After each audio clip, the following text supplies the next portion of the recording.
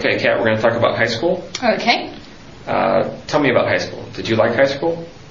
I did after I was about 14 or 15 years old, when we could choose our subjects.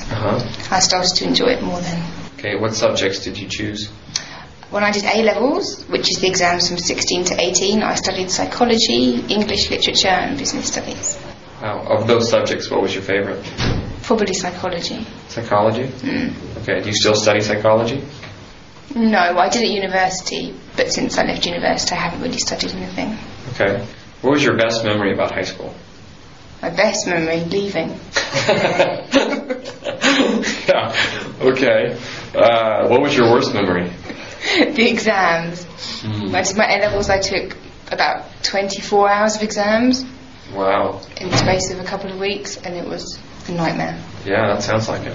Wow. Okay, thanks. No problem.